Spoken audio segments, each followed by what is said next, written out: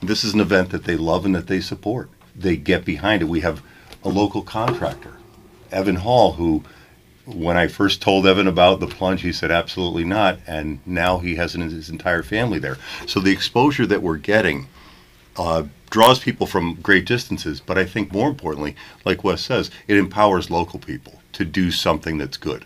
You know, earlier Wes brought up the fact that you're out there in the water, up to your waist, you got the megaphone, and you give them the, what do you say? On your mark, it said go? What is the actual starting command? Well, because... More or less. Pretty much. Because no one's going to be on the beach after for thank yous, you thank everybody ahead of time. And then when you're in the water, you're saying, your quick thank yous. You say, here's what we're going to do. This is 13th annual, we're going to count down from 10 and let's go. And then as I'm in the water, I'm walking out and the crowd is chanting the number and the horn goes off and people go in and 45 minutes later, we're locking the door. Well, where I'm going with that is that, yes, I've seen you up to your waist in the water. How long are you actually half submerged in the water? And while you're doing all that, are you getting some kind of frostbite on your lower extremities? He said knowingly. A little in joke, Smitty. That was for you. No, it's not that. I'm only in there for a minute, and I mean, Wes and the rugby guys also do ice baths throughout the season. So this is nothing new for them. The only thing I really recommend is wearing shoes, an old pair of shoes. Everything else is extra. You wear an old pair of shoes. When I go in the water, because I plunge every year, I clean up the beach and make sure that we're all set. I don't change. I just have on a pair of shoes and a wet outfit, and it's fine. It's fine. So, Wes, between this icy plunge or a Monday, Wednesday, Eastern Connecticut rugby conditioning practice, you did the plunge last year. Which is worse? Oh, wow. Or are they tied? Well, I was gonna say at least for the plunge, I could say, hey, it was for a good cause. But if I just had to do that every day, I'd take the conditioning. It's a shock. It is just a shock every time.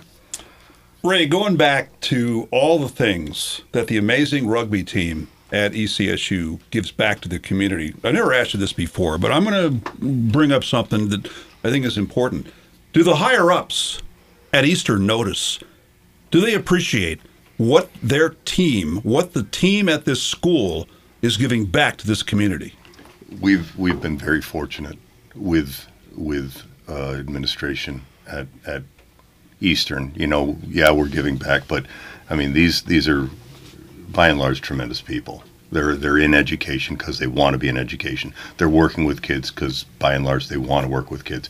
We have all stars: Chris Ambrosio, Michelle Delaney, Dr. Nunez, retired Ken Bedini, retired Jim LaMonaco, retired Steve Nelson. These people still show up at the plunge, and they're Eric Germain.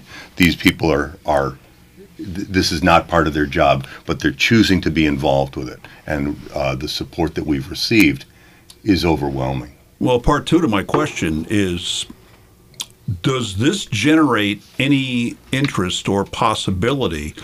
I talked earlier about this is not an intercollegiate program. Is there talk about making Eastern men's rugby an intercollegiate program, like basketball, like soccer, like baseball, softball, things like that? And I do recognize, I understand the politics of this, that if you add a men's team, you have to also add a women's team. You got to get the numbers equal, Title IX and things like that. But that's down the road. Is there a possibility that somewhere down the road, and I think that the rugby team over the years has certainly done enough to warrant the interest in this, to make this an intercollegiate team? Is that talked about? My hope is no. My hope is no, and my hope is no for the very simple reason that I don't think we'd be able to do what we're doing if it was intercollegiate. The amount of activity that we have, that we're interacting with each other. We are well supported at the university as it is. NCAA does not recognize rugby, and I'm grateful because I think everything that they put their hand to has been changed into a dollar sign. And so let's keep rugby clean. It is a good, pure, clean sport. It's the hardest sport there is to do, I believe, in the world, other than maybe cage boxing. And so as far as being recognized, I think we're fine just the way we are. Wes Buzelle is the captain of Eastern Connecticut State University Rugby. What's your hometown? I'm from Milford, Connecticut. And what was the interest in the first place of you coming to romantic Willimantic to Eastern? By the way, is Milford romantic? Sometimes. Yeah, I guess I'd probably put it on the same scale as Willimantic. I don't know. What's it called? So why'd you come here? Was it for basically, rugby? No, I didn't even. Had never heard of rugby ever. That, by the way, that is something I've learned over the years. Eastern rugby. A lot of the people have never played rugby in high school, and they come here and they wind up being good players. Very good, yeah. I came from football in Milford. I played all 4 years, and then COVID came, so obviously I didn't really play. Four in high school? Yeah, 4 in high school, yeah. So I got here, and I actually had joined days after the plunge that year. So that was 2 years ago. I had joined days after, so I didn't get to do it that first time. That would have been my first time, but I just knew I hadn't been doing much. I wanted to just fill my time freshman year, so I went to the club fair just to see if there was something I could join up at. And the current captains at the time and another guy who was like I'm really tight with now, he's our scrum half, Evan. They were all there. They just saw me from across the room and they were like, "Hey, come here, dude."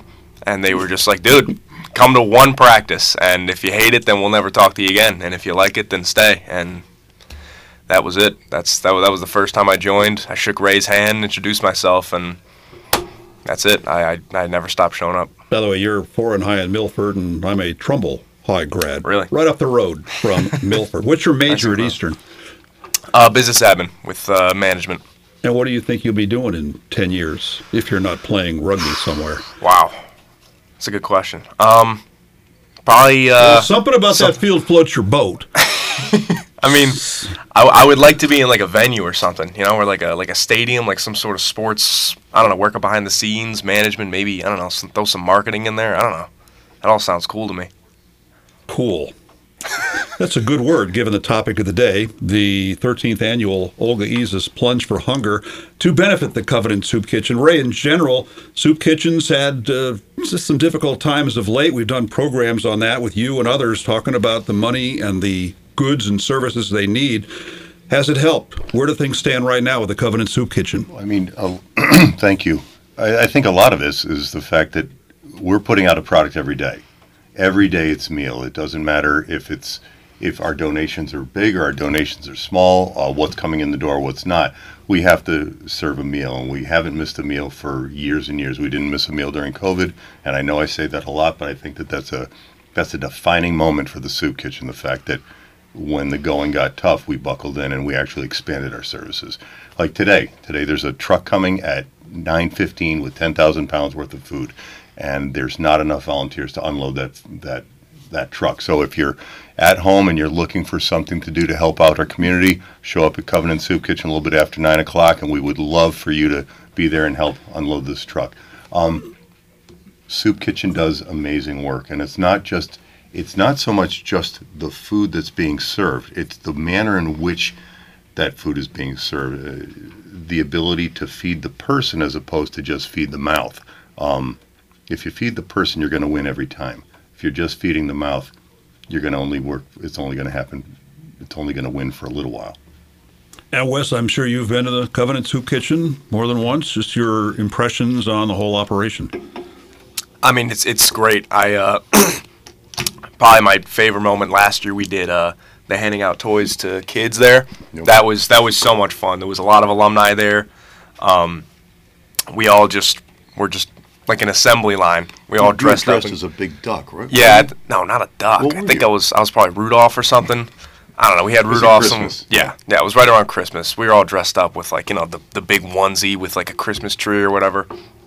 But Bean was the tree. Whatever. Yeah. Either way. No, it's just great. It's a great dynamic there. All the people I've met that help out, the director, as Ray was talking about before, they're all just super nice, and they just make you feel at home there. And it's also just makes you feel good, makes you feel warm inside, you know, helping out these people. Speaking of dressing up, a week from tomorrow at the Natchog River, have you got your outfit lined up? Do you know how you're going to dress? It was sort of spur of the moment last year. You got time to plan. Now you know what it is. What are you going to be? See, the funny thing is I am. Well, first of all, I'm not going to tell you. But if you show up Saturday, maybe off air. No, truthfully, I don't know. I might go with another spur of the moment thing, to be honest with you, because I have a couple in my mind lined up, but I don't know. I'm gonna keep that one inside for now. I'll let you find out on on the 3rd. All right, Ray, tell people how they can join in on the 13th annual Olga Isis Plunge for Hunger, and they too can jump in the Natchog River in February. That's right. Let's make sure it's by word of mouth as well. You know, spread this to your friends and families and enemies and anyone. Go to covenantsoupkitchen.org. Download a pledge sheet or donate right online. Look for the polar bear and the donate button, and support the best cause that there is. And it's a great event. A lot of people come out. It's fun. Pretty much goes on rain or shine, unless it's 50 below zero, which... And then we'll move it a day. That's right. We'll do it then. It'll Right. be 50 above the next day. It's the Plunge for Hunger. It's coming up a week from tomorrow. That would be February the 2nd, Saturday. Ray Aramini and Wes Buzelle from the rugby team at Eastern Connecticut State University join us this morning on WILI.